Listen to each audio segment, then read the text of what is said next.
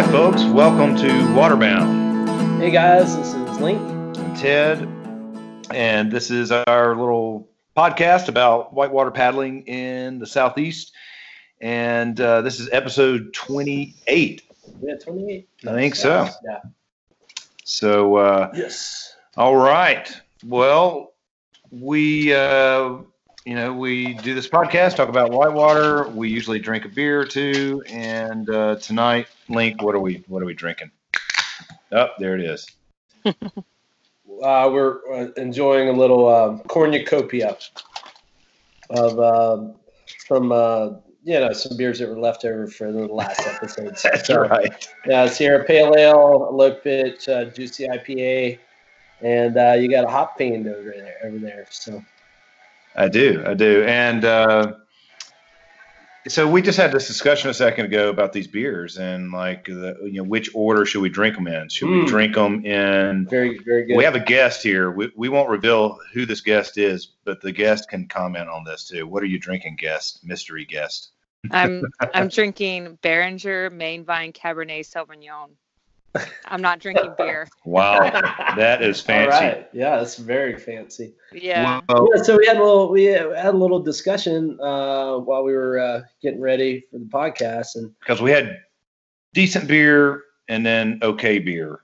Yeah. And we were trying to decide, should you drink like your cheaper beer first, like work your way up, which was Link's. I like to work my way up the food chain. Way up. So I'd like to start with like a lighter beer, pale ale, and then work my way to more hoppier, porter, stout for dessert, something like that.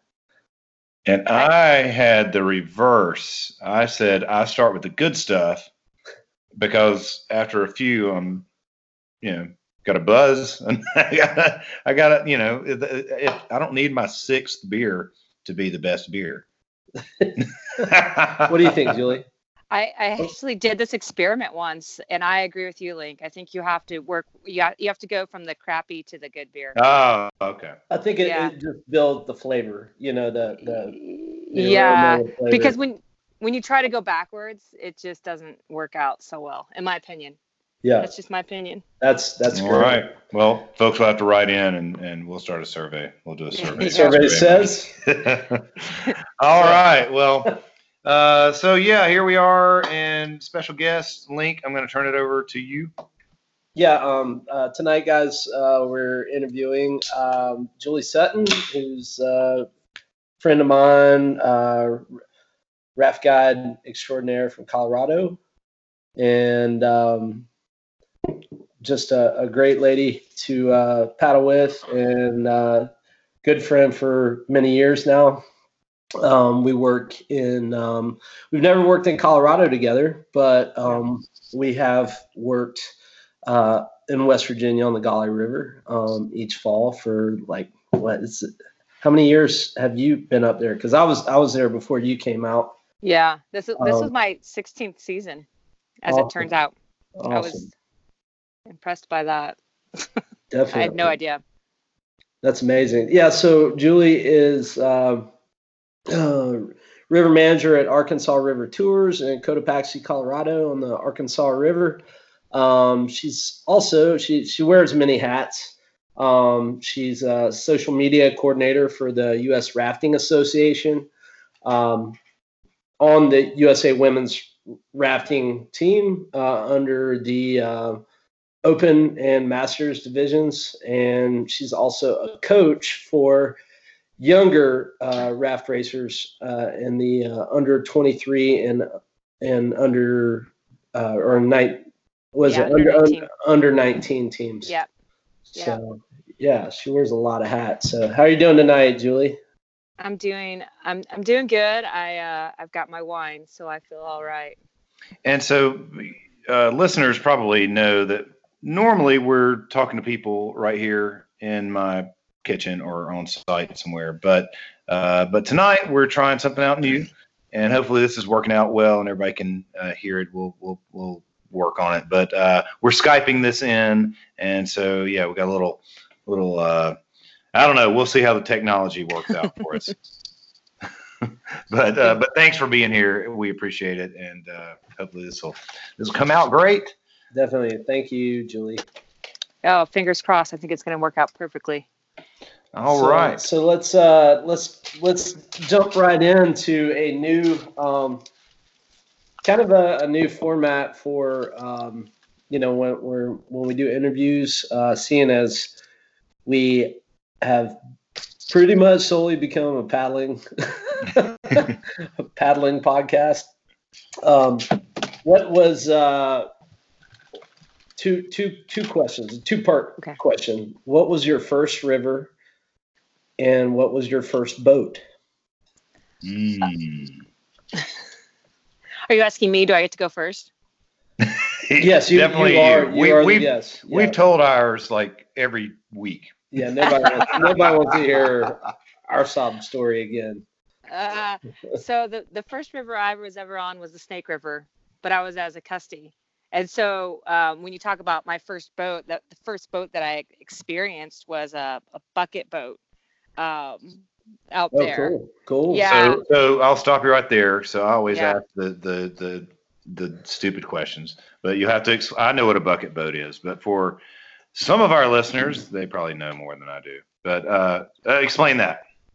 It's a raft without holes in the bottom. So like rafts have 8 chambers, the floor and then the side chambers and then the tubes. And then to allow them to stay afloat, they have holes, and so the water goes in, the water can go back out. But this boat, the floor is sewn in, and so the water goes in and it stays in. So you have to have an actual bucket to like get the water out. So bail it out. Track better, bail it out.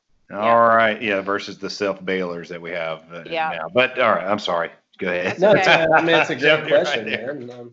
That's an awesome, first experience because there's a lot of people that may never ever experience a bucket boat. That's what I learned to guide in was bucket boats. So, what was your first personal boat, or the first boat you ever bought, or were given? Yeah, the first boat that I ever bought was a Dagger Infrared. Okay, all right, cool. Yeah, it was great, like learning river running boat. Yep. In my opinion, and I had it for years. And what river did you paddle that on when you were starting out? The Arkansas.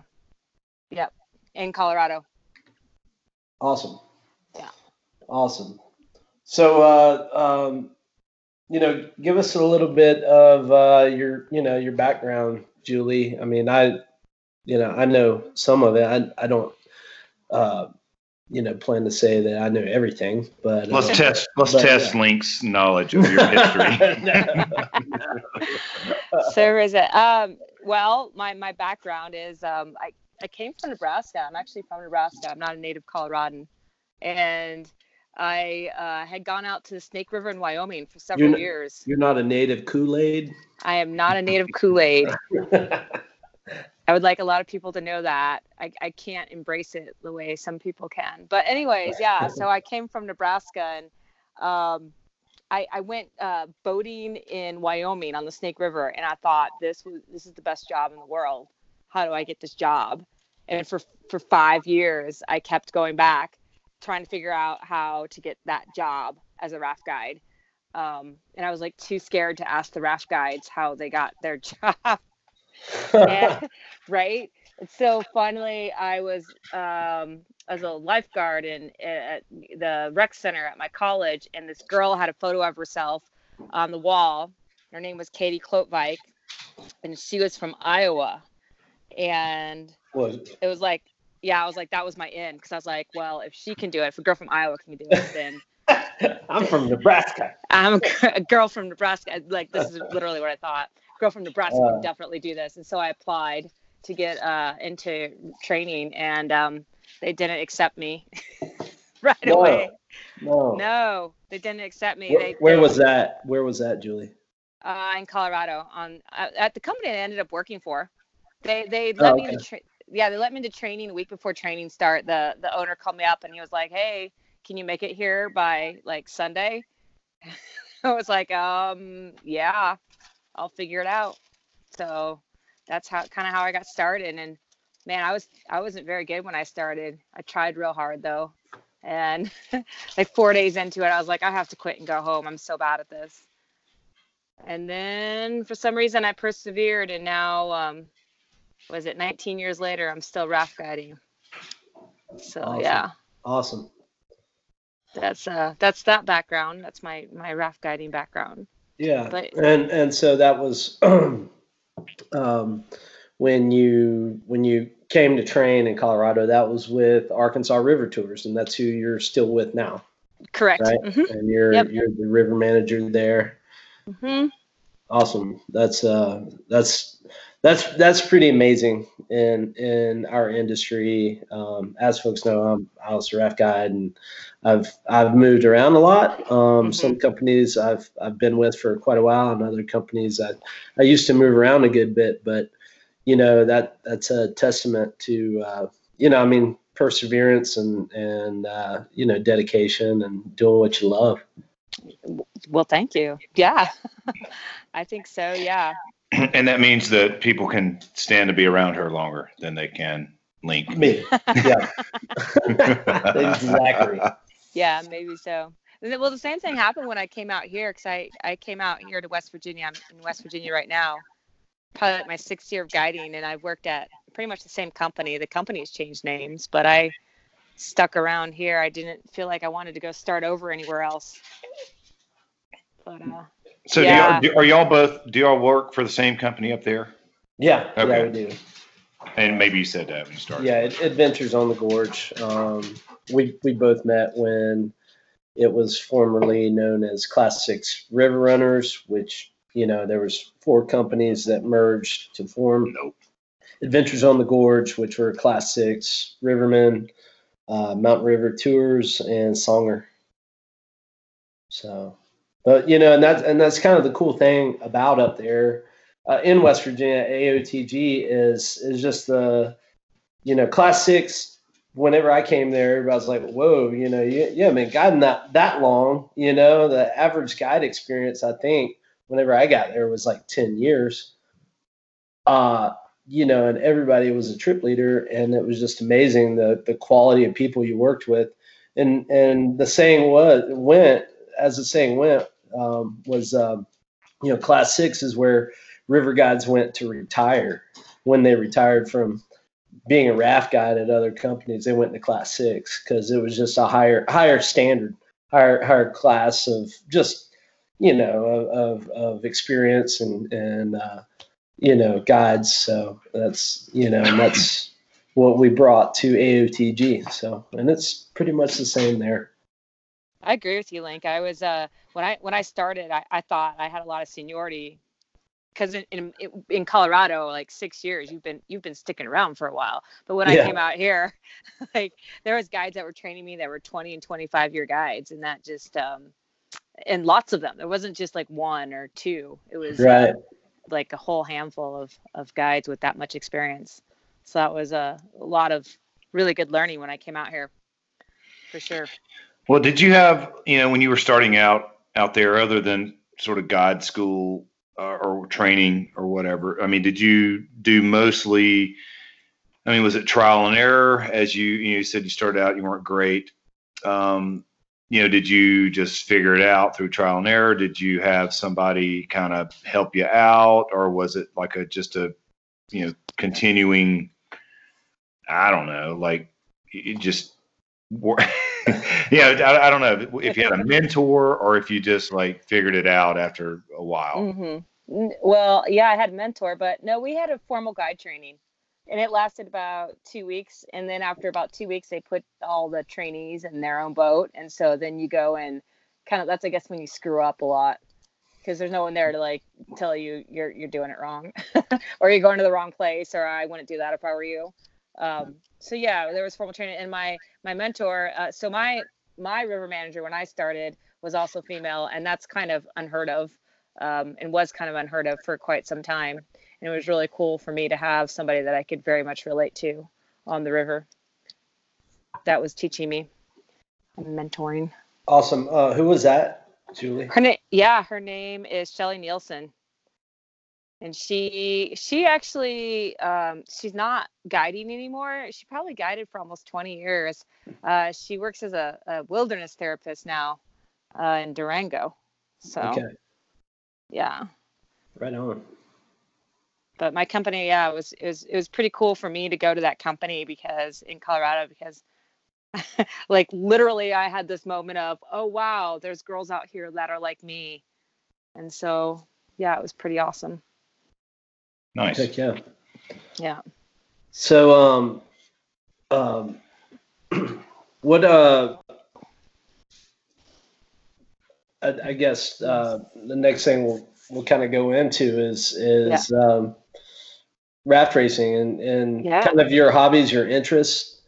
But I mean, for a girl from Nebraska, Yeah. you didn't have. I mean, I grew up around water. I grew up in Florida, but I grew up going to summer camp. Mhm. And that's where I learned to canoe, and it was kind of a progression, that led me into guiding, Mhm. and then eventually did some racing. I haven't done as much racing as you have, but tell us about that whole progression. About how I got into racing? Yeah. Yeah. So do you remember Farrah Fine? You remember Yeah. Yeah. her?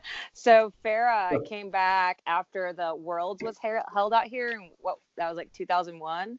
Uh-huh. And she was working out here before I was, and she came back to Colorado and said, Julie, I've got this thing that you're gonna love to do. And I was like, well, what's that?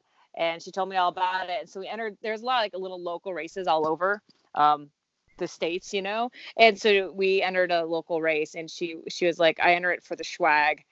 And I entered it because I was, yeah, she wanted to get the free t-shirt and free stuff. And Yeah. I entered it because I actually wanted to win.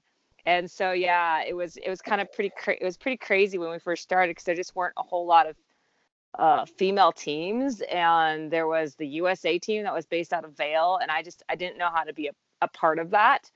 Because I didn't have their skill set, and I did not live anywhere close to them, and I was very quiet and shy, and so I didn't know how to let them know that I was also very competitive and that I'm like very dedicated and that'd be very good. So yeah, I spent a lot of years actually just trying to make my own team.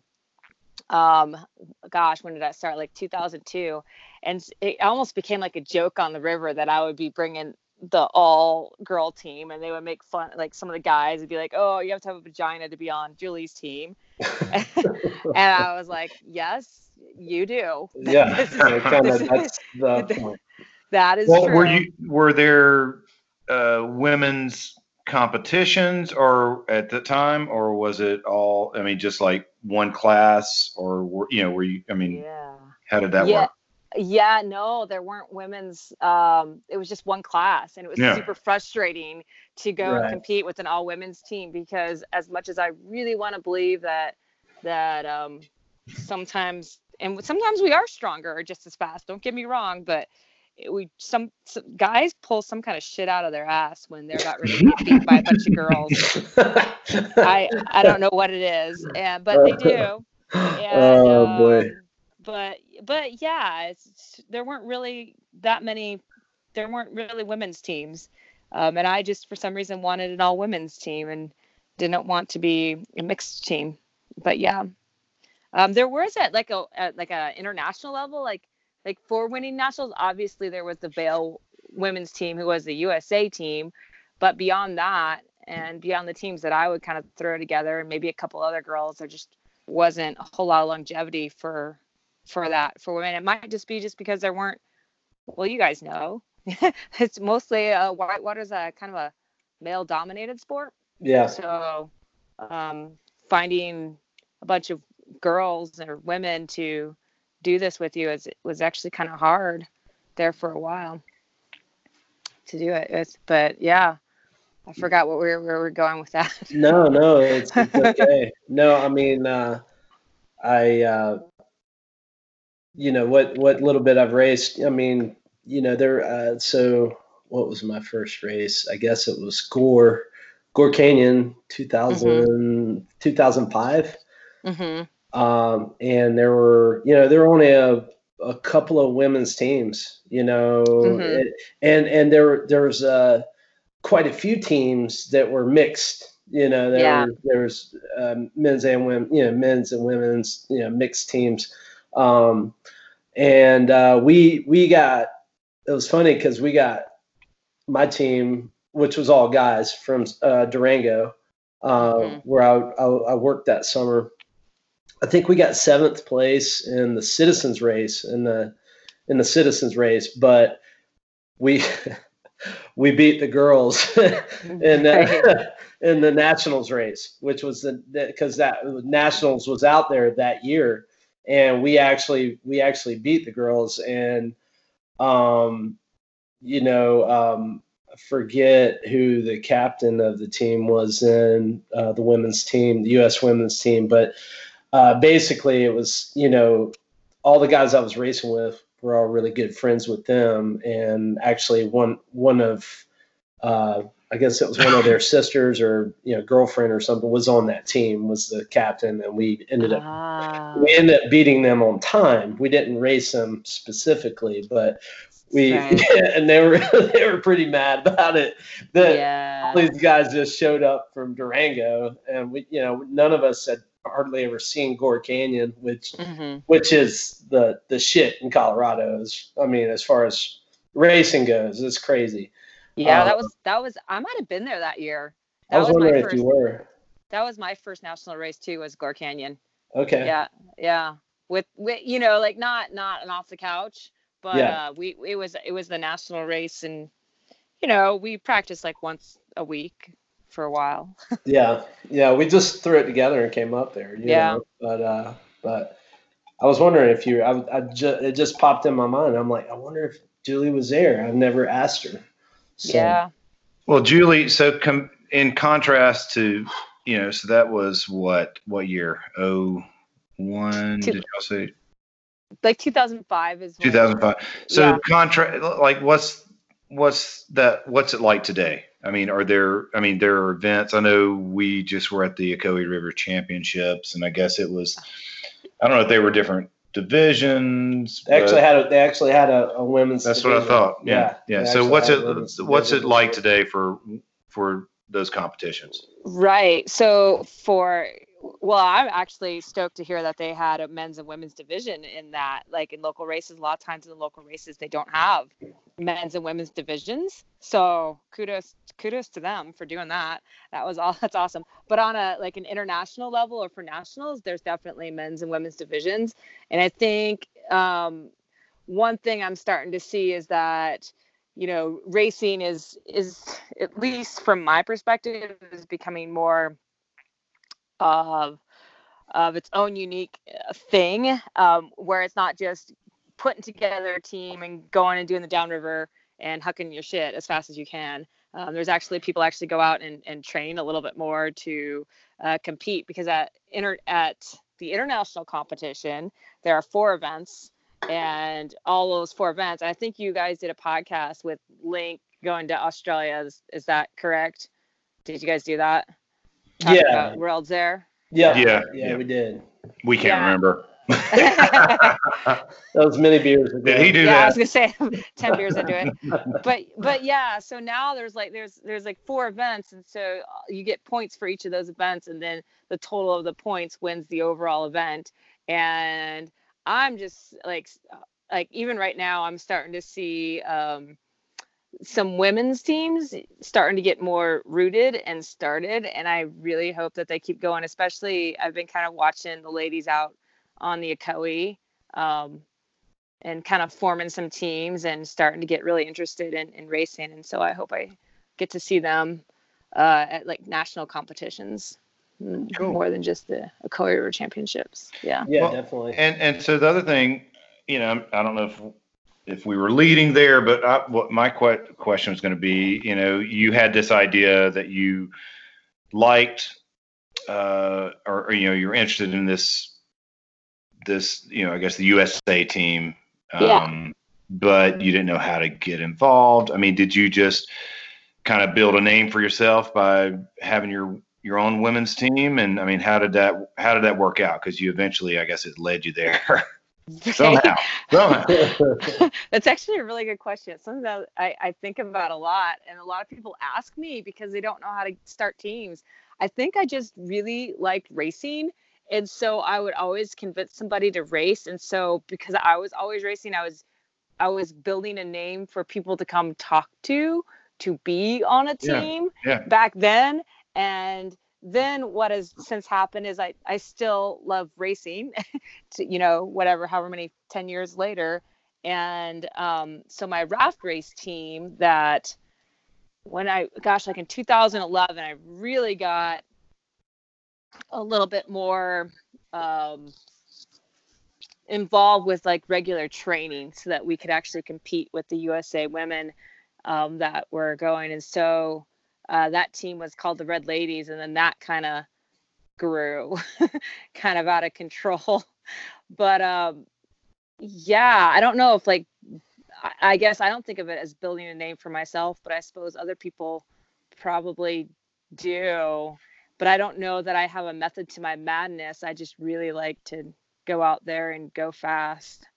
So I'm imagining like, Rocky, and there's the USA women's team, and then there's your team, and then there's a face-off. And you challenged them. I don't know. Did that ever happen? Did you take them on? Did you beat them? Did y'all do head-to-head, son? Or was there? I so wish that the Rocky theme song was playing in my head. Did James Brown come out and?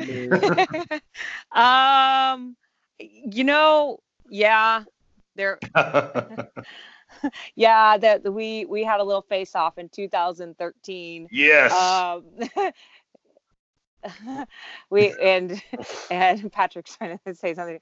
Yeah, we had a little face off and we won pretty soundly. I knew it. Yeah. We were lucky though. We were like running the sections of the river that I knew. So nationals happened to be on the Royal Gorge section that year. I got one word for you, Balboa. Yeah. Y'all were like Rocky training in Russia. Yeah.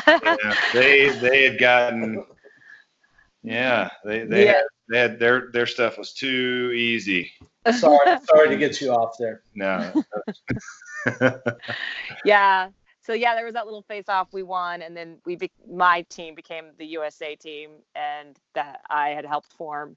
Boom. Yeah. So there was like a little handoff. USA, old USA. Well, and there's a process with raft racing, and you don't just. I mean, you don't just go to the World Rafting Championships. But wait a second. Unless you're the Team West Virginia Masters Men's. No. But wait a minute. So you're telling me you literally you raced the Team USA, and then for lack of better terms, you took the belt. Took it away. Yeah. You're like, we're now the team. Yeah. Yeah, that's it. That's actually what happened. It's funny because like some of my current teammates right now, because we had a little tiff, we broke up, now we're back together. But we laugh about it because I used literally, we would get up at 3 a.m. to drive over to Breckenridge to go paddle in a pool to train so that we could beat these girls. And we would do it like more than once a week. I would make them.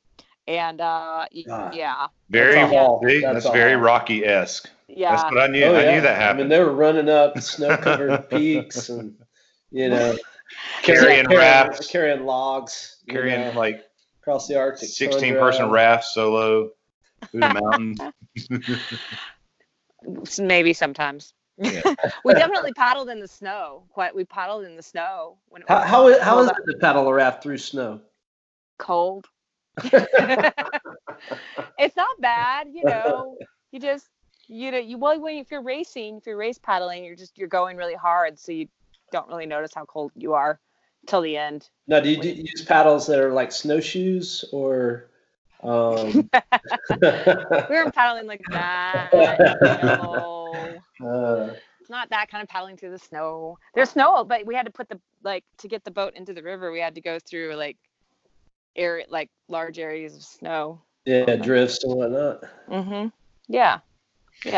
So there was a little face-off. We won, and Now I just keep working to try to get more teams involved in raft racing because I think it's pretty awesome. So Yeah. that's what I've been doing. So what about your role? Let's talk about the U.S. Rafting Association. And, Yes. as being the governing body for raft racing in the United States. Mm-hmm. But what? Who's on? Yeah, who is that composed of? Right. So for probably about 5 or 6 years now, we've been really working hard to get people from all areas of the United States. So right now we've got couple folks, Joe Bestom and Mike Cassie from West Virginia. And then we've got John Aniceto, Matt Norfleet, and myself from Colorado. And then from Oregon, Shaggy McLaughlin and Jen Chalesvik. I'm not sure. I feel bad not knowing how to say her name. Yeah. And then Trey Nolman. As far as I know, that's who's on the board. I kind of took a little sabbatical and just rejoined again. So doing the social media, I'm trying to get some more word about raft racing. Cool. Right on. So that's what you're doing now, social media, marketing, coordinating, and all that. Right.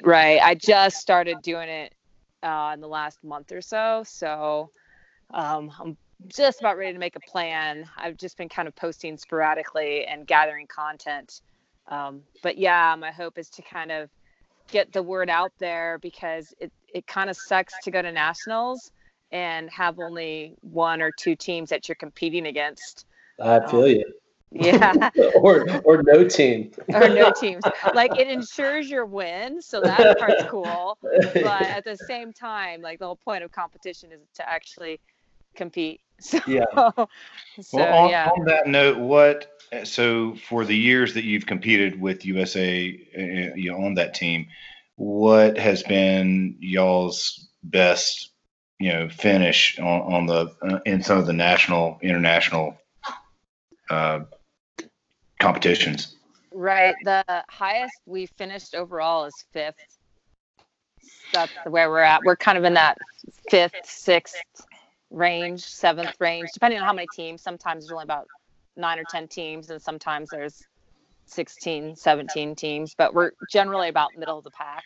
And how does, and Link may know this too, but I don't know. I mean, how does the U.S. do in those? I mean, are we competitive? Does it just depend on the year, or are there certain countries that that's their thing? And is it like China that's dominating? I mean, or what's going on? Is it the crazy Russians running down?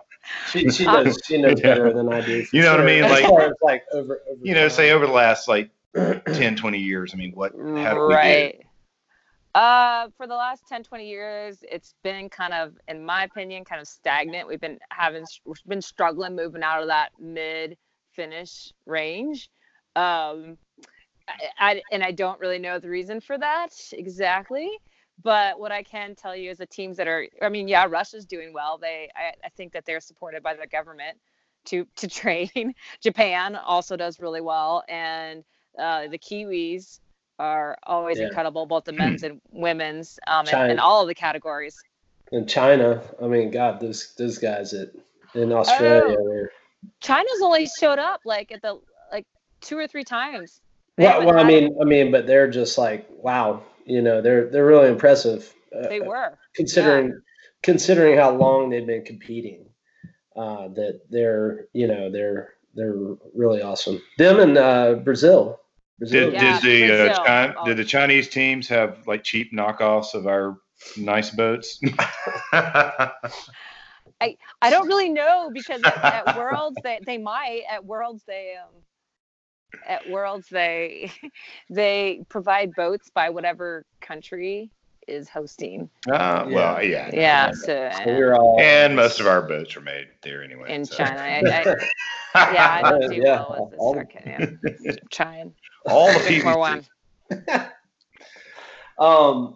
And that's men's and women's, you're saying, as far as that goes. As far as our Yeah. Some Great options. Britain, the women from Great Britain tend to do really well. They've got a couple of, at least one Olympic kayaker, I think, on their team. So yeah, a lot of like the Czech men do really well, and a lot of those guys start off with having done like competed in C1, and Yeah, so yeah. and that's kind of what helps them be really good at slalom and river reading and stuff like that. Oh, the Czech women do really well too. So Well, yeah. on that note, you had mentioned earlier, or maybe before we started, some of when you're not rafting or racing Hmm. or guiding, that you do a little kayaking. I do a little kayaking. All I try to right. have time to kayak. My friend Kansas wished I went out more. But yeah, I do a little bit of kayaking, and I bought a stand-up paddleboard, but I think that's for lakes, not, not for rivers. I That's try, that's that's good training. Good flat water training. yeah, Working both sides of your body, paddling on either side. yeah. Yeah. I think kayaking helps with racing too in general because it gives you like just a more intimate feel of the river. So I think that having had kayaked more than what I have done the last couple of years, I used to kayak quite a bit. It actually helped me read water a little bit better, for sure. Hmm. Yeah. Yeah, Yeah.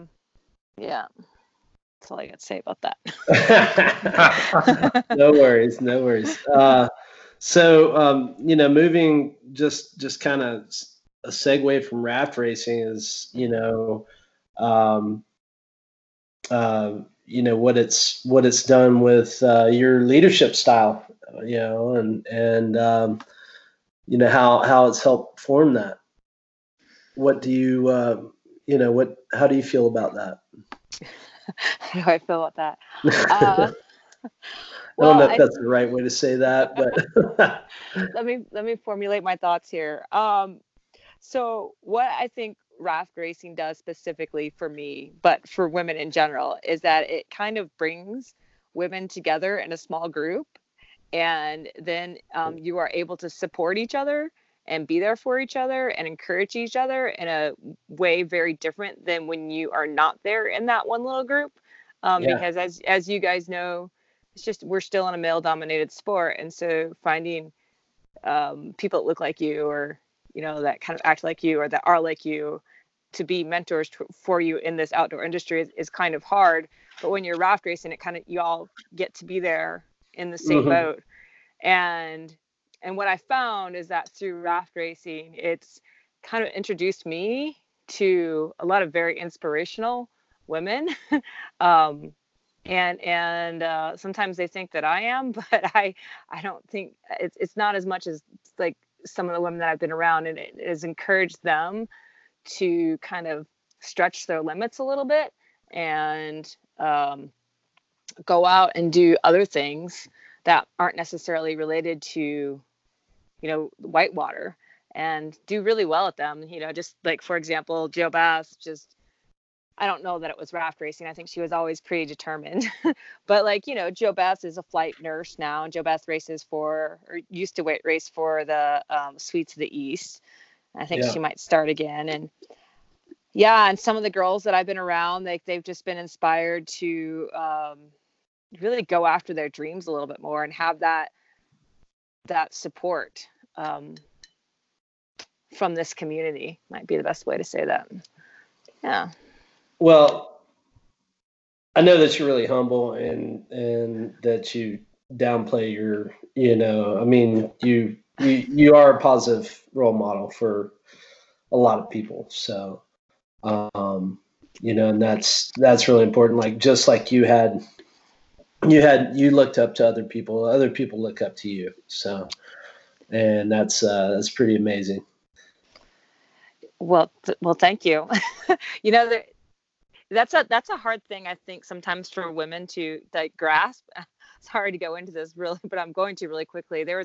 I remember some point in my career when I was rafting that I realized people were actually looking up to me, and it was like this weird pressure that I had, that I was like, why are you looking up to me? I'm still learning. I have no idea what the heck I'm doing, but I guess that's just something that we all kind of go through. And I had to learn to embrace that a little bit and figure out how I was going to show my leadership ability, I guess. And that's probably through raft racing and starting teams and being a coach and, getting women together so that then they can have that experience that I had, which was to have that supportive environment. Most definitely. So, yeah.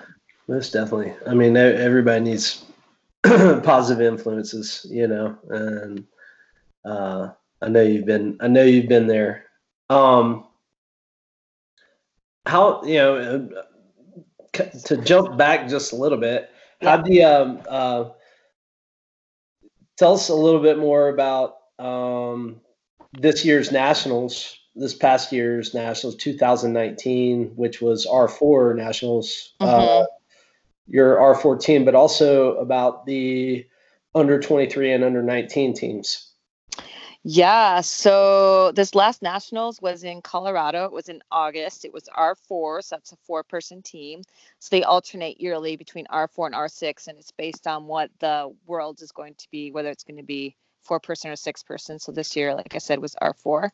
And there was 11 teams that showed up, which is awesome. There was at least one team in each category, which is awesome.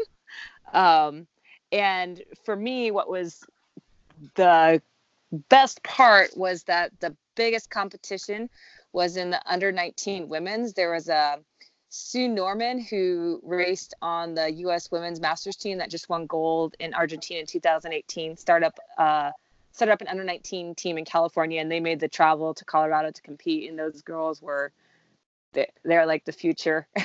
And then I had coached an under 19 girls team, and watching them absorb material and things I was telling them, things that took my open team years to figure out, they were doing in a week.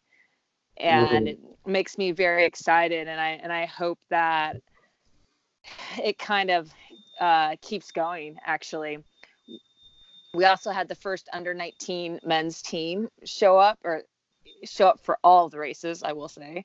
And they were based out of Canyon City. And so I hope that gains some ground too, that there'll be more teams in the future for both of them, because, at some point, well, this year, I started a women's masters team. There's been women's masters teams before, but started one based out of Colorado. We're getting older. It's getting harder to keep up. And a lot of the open team, they're still in their 30s. So they're looking good. But at some point, I want the USA to win, not just be finishing 5th, 6th, 7th, or whatever. And we can only do that with getting younger teams to show up and train and compete and learn about this whole sport. And so yeah, getting those girls started was great. And then I got an under 23 team together as well. And the under 19, I trained the under 19 and the under 23 girls together, which was super helpful for the under 19 girls. I think because I think it helped them with their victory overall, because they had somebody to train and push them during their training every week. Yeah, definitely. I mean, you need that. you need somebody to challenge you and to, something to gauge yourself off of, even if it's, seems unattainable. It helps to build that competition. Yeah. And, I don't know if probably people don't, everybody knows this, but like the categories is under 19, so it's 19 and under 23, it's 23 and under, open is any age. And there's masters, which is 40 and over. And they've only had the masters under 19, under 23 in like the last 5 or 6 years.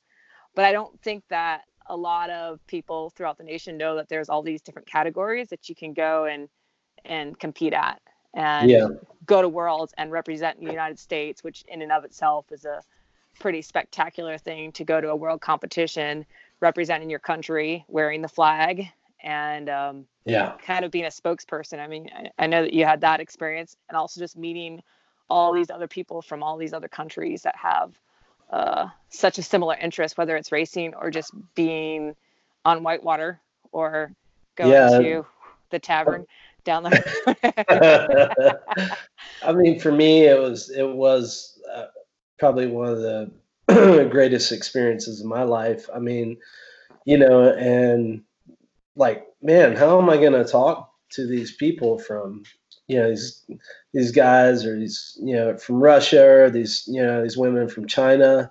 And in the end, we all spoke the same language. It was just, we all understood the river, and it was neat watching everybody's preparation, their how they prepped to race, how they raced, and I mean, the level of competition was just, I never experienced anything like that, and like the Japanese with their whole, grabbing the blades of their paddles and then paddling their boats with their T-grips, just right. and their breathing, and their, just watching them gather up and like basically pray together, and just become this unit and dominate because of it. I was just like, oh my gosh, like what? And like I'm looking over at our guys. I'm like, jeez.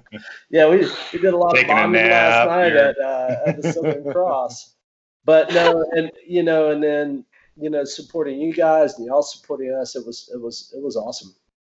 I agree with you on that. It was really cool for me to be in Australia, to have all of the teams that we had. I really enjoyed that. I'm glad that you guys entered in at nationals and raced. Thank you. Thank you. Well, what do y'all think? If there's, you mentioned that you had a number of people in the under 19. If there are young folks out there that want to do this, I mean, what do you think their first sort of step is? How do they get into this? You kind of didn't know either, when you were starting, and it's like, how do you do it? You just right.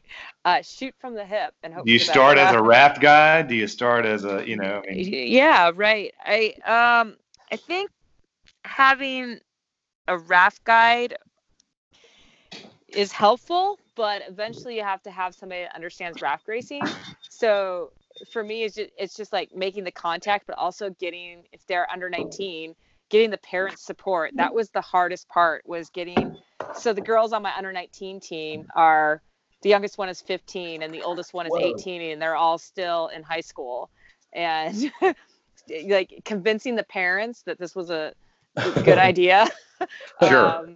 Up until this year was hard. And so how it started this year was all the girls, they had parents that liked to be on the river. Their parents were former river guides. Yeah. And so then their parents got excited about it, and then they contacted me. And so then I just started basically like, well, if we want to win, we better start practicing. And what's cool about the high school students is that they understand not a rhythm, what's the word I'm looking for? Consistency. And it's everything. Yeah, so they do that because they're used to a schedule. So they showed up every single practice and did exactly what I told them until we were done. And they're used to practice. That makes sense. They're used to practicing like any sport, and you just set a schedule and you do this and you do that. Right. And versus, I could see how if you rounded up your friends that paddle, and it might be harder to get them together every week. Right. In fact, that's a big conversation that I've been having with some of the girls from Tennessee, is like, how do you get people to get together and train? And I honestly don't know the answer. If someone just keeps showing up, then they're a keeper. But I haven't competed like that, but I've been a member of a few bands, and it's a similar situation. Right. Like, hey, we're going to practice every week. Well, most of us are. Well, maybe we're not going to do it this week, and you know how it goes. It's funny. I actually called when I was asking for advice on how to get my teammates to show up. I talked to someone that runs a band that is in band. I was like, how do you do this? And she didn't have great answers either. If they show up, they're a keeper. And have beer, Yeah. which, by the way, let's see, I'm cracking into now my not so great beer, and I really want to trade Link because he's cracking in. He just got to his best beer. But See? you know, I don't know. Mine's still pretty good. Yeah. And my alarm keeps going off here in our house for some reason. Somebody's breaking in. Hey, Ida. They want to know more about podcasting. Ida, you want to see who's trying to break into the house there? That's right. Well, that's pretty amazing. I didn't know. I didn't know you had them that young, and it's got to be tough. I mean, just from maybe the discovery phase of how do you find kids that want to race rafts, you know? Right. I mean, the organizational part, I think, is already there once you find them. You know, yeah. Especially if they're in any kind of, you know, sports at school or anything like that. They're used to being coached, and that part Right.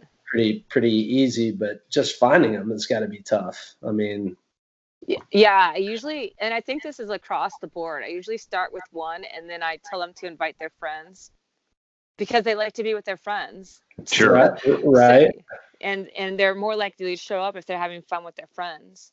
And they can. That's a great way to do it. Yeah. And so, like, my under 19 girls, 2 of the girls knew each other from Salida, and 2 of the girls were friends and teammates in Cotopaxi, and they didn't know each other. And then I kind of forced them to be on a team together. But also, like, they ran out of people, and so, like, that's where I was able to come in and say, all right, you've got 2 people over here that I should have got 2 people over here. Okay, we're going to go make friends, because that's also what a team is. A team isn't just always all of your friends. You can become friends through the team as well. So, well, I mean, no different than us guiding. I mean, you know, we didn't know each other before we met, and you know, we met through guiding, and then I mean, you know, like, I wouldn't want most of my regular friends guiding with me on a river, you know, and I would definitely want you, and I'd want others, you know, out there over, you know, certain people. But that's pretty cool. And you know, I mean, it's really kind of a tough sport to be in because of how vast, how big our country is.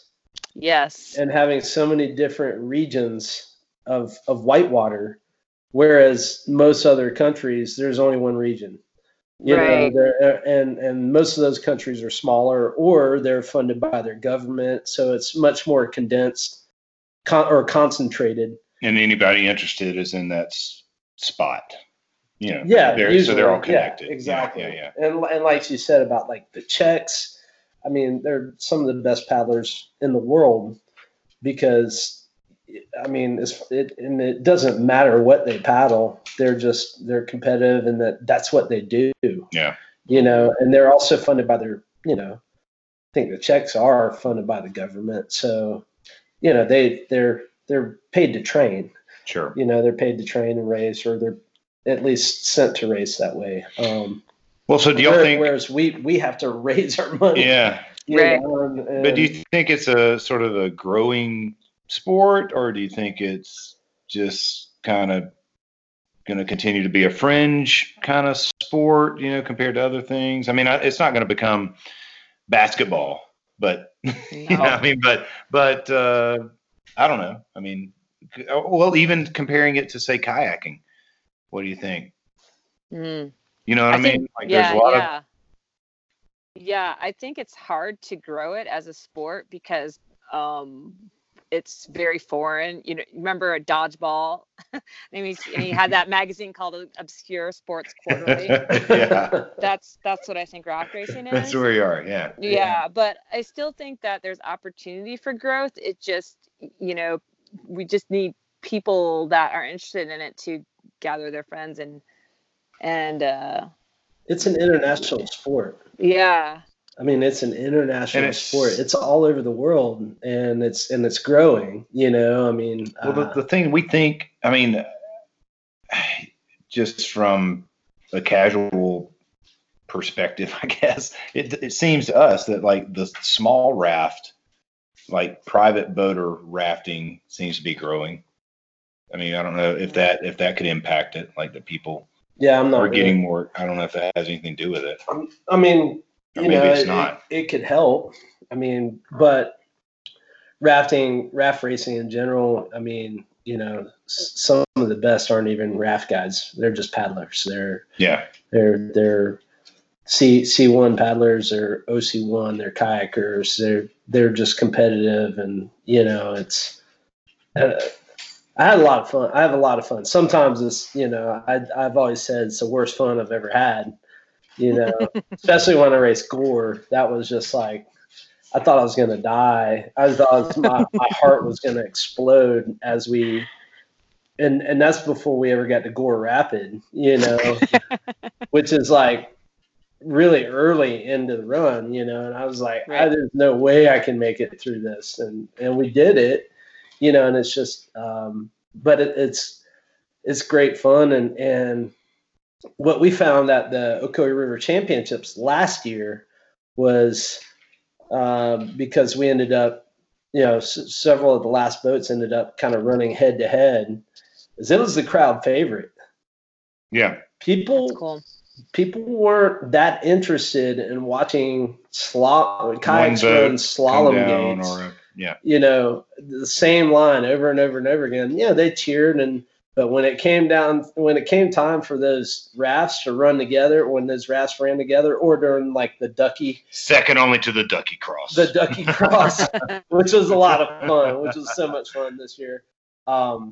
Yeah, the crowd got into it, and that's what I think, we need to push for, because it's a great team activity, and there aren't a lot of team sports in the Olympics. Mhm. I mean, there's a lot of them, but there's far more. I don't know. We'll have to look into that as far as the individual sports go. But there aren't many team sports that are this aggressive and active, and that's what I think is unique about it. Well, and when you say aggressive and active, like you're like most of the times you're racing either time or you're racing another raft, but you're also like working with the river, and I think that's what makes it so exciting as well. Because I've seen the U.S. men in slalom flip because they were all trying to make a gate, and that's pretty exciting for people to see. Is oh, definitely. It's unfortunate for them, but it's also really exciting too. And yeah. I didn't hear what you guys. My phone went on pause because it told me it was it's my bedtime. Oh, really? It is. Well, that's a good sign. We're kind of at the end of our time here together, but thank you, Julie, so much for joining us tonight, and hopefully our technology will work out. Any parting thoughts before we get into just our upcoming events, y'all? No. Well, thank you for letting me talk about this, because I'm very passionate about it and about raft racing in general. And I really want it to grow a little bit, because I know we were talking about growth in this last part, but I really want more people to get involved and to come and race. So I'll be looking out for nationals next year, because nationals will probably be in the springtime. And so, right about now is when you want to think about getting teams together and then training for such an event, so you can be Team USA. That'd be my parting thought. No, that's awesome. Is there a website or a social media group we can plug? Yeah. So Instagram is USA, I think it's _rafting, and it's USARaftAssociation.com is the USRA website. And then the Facebook page is also United States Rafting Association, and you can go on those places and look for updates to find out when nationals is. We usually make an announcement for such a thing, and also just follow along some of the USA teams too, what they're doing, because like some of the men's team did a whole like Grand Canyon speed. They're trying to break the record, and we had some stuff on there about them. And did they do that again yet? Did they? No, they haven't done that again. Whatever, retry that or? No, they didn't retry it. Okay. And yeah, and then the USA women's team, we're going to the Food de la Fou for the World Cup in March. So yeah, you can definitely follow along, or just even write if you're interested in learning about it. And and the U.S. Men's Masters from last year. Yes, Men's Masters might also be going. We've put our names in the pot. Stay tuned. Oh my gosh. That would be exciting, Link. We could go into 2 events. Oh my gosh. Well, I the only thing I have to say is it's been awesome, talking to you, especially on here, and just, hope to help you and USRA help you guys out by raising awareness and getting people involved and getting people into raft racing. Yeah, I think likewise. And hopefully, build more interest in whitewater rafting in general. So. Yeah, right. Agreed. Well, thanks again, Julie. We appreciate it, and we'll. I guess you can chime in here as if there's anything coming up. We're going to go through some local events here on the calendar. First thing up is, I guess it's this coming weekend, which will be October 26th. Saturday is Knocktoberfest, and that's NOC Toberfest. So that's at NOC. It's going to be noon to 5 and all kinds of stuff going on. So yeah, if you want to go up there and do the costume contest, pumpkin pursuit, and all that kind of stuff, it'd be fun. I think I think they throw a bunch of pumpkins in the river, and they see how many people can, how many you can bring back. So so that's coming up this weekend. Next up there, Link. Yeah, this weekend also is Russell Fork Rendezvous up in Kentucky. And it starts basically Thursday night, goes through Sunday, Thursday, October 24th through Sunday, the 27th. And whitewater releases on the Russell Fork are Friday, Saturday, Sunday. The Lord of the Fork race is on Saturday, and the awards for the Lord of the Fork race are on Saturday night. And then there's live music, maybe Friday and Saturday night, but definitely Saturday night. 3 great bands playing, 2 of them that I know, the River Funk and Groundhog Gravy. All right. And I'm seeing pictures on social media. People are already out there. So something's already happening. I mean, not officially, I'm saying people are out there. Oh, yeah. People have been running. It's been running the last couple of weekends. Yeah. So. But yeah, and then coming up, the first 3 weekends of November is fall Tallulah season. So 500 CFS on Saturday releases, and Sunday is 700 CFS is the higher flow release. And then on Saturday, November 2nd. We got the green race. Yeah, the green race. Up North Carolina here. And Link. Trying to get together a couple people to paddle in R1 or S1, however they want to go. Paddle in some rafts in and watch the race, and then run Gorilla afterwards.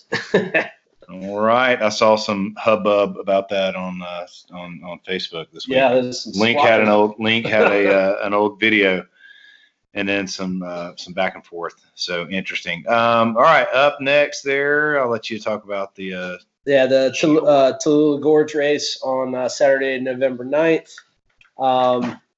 It's pretty much downriver time trial, kayak and or canoe race. Starts at the bottom of the steps and goes to goes to the end of the gorge there.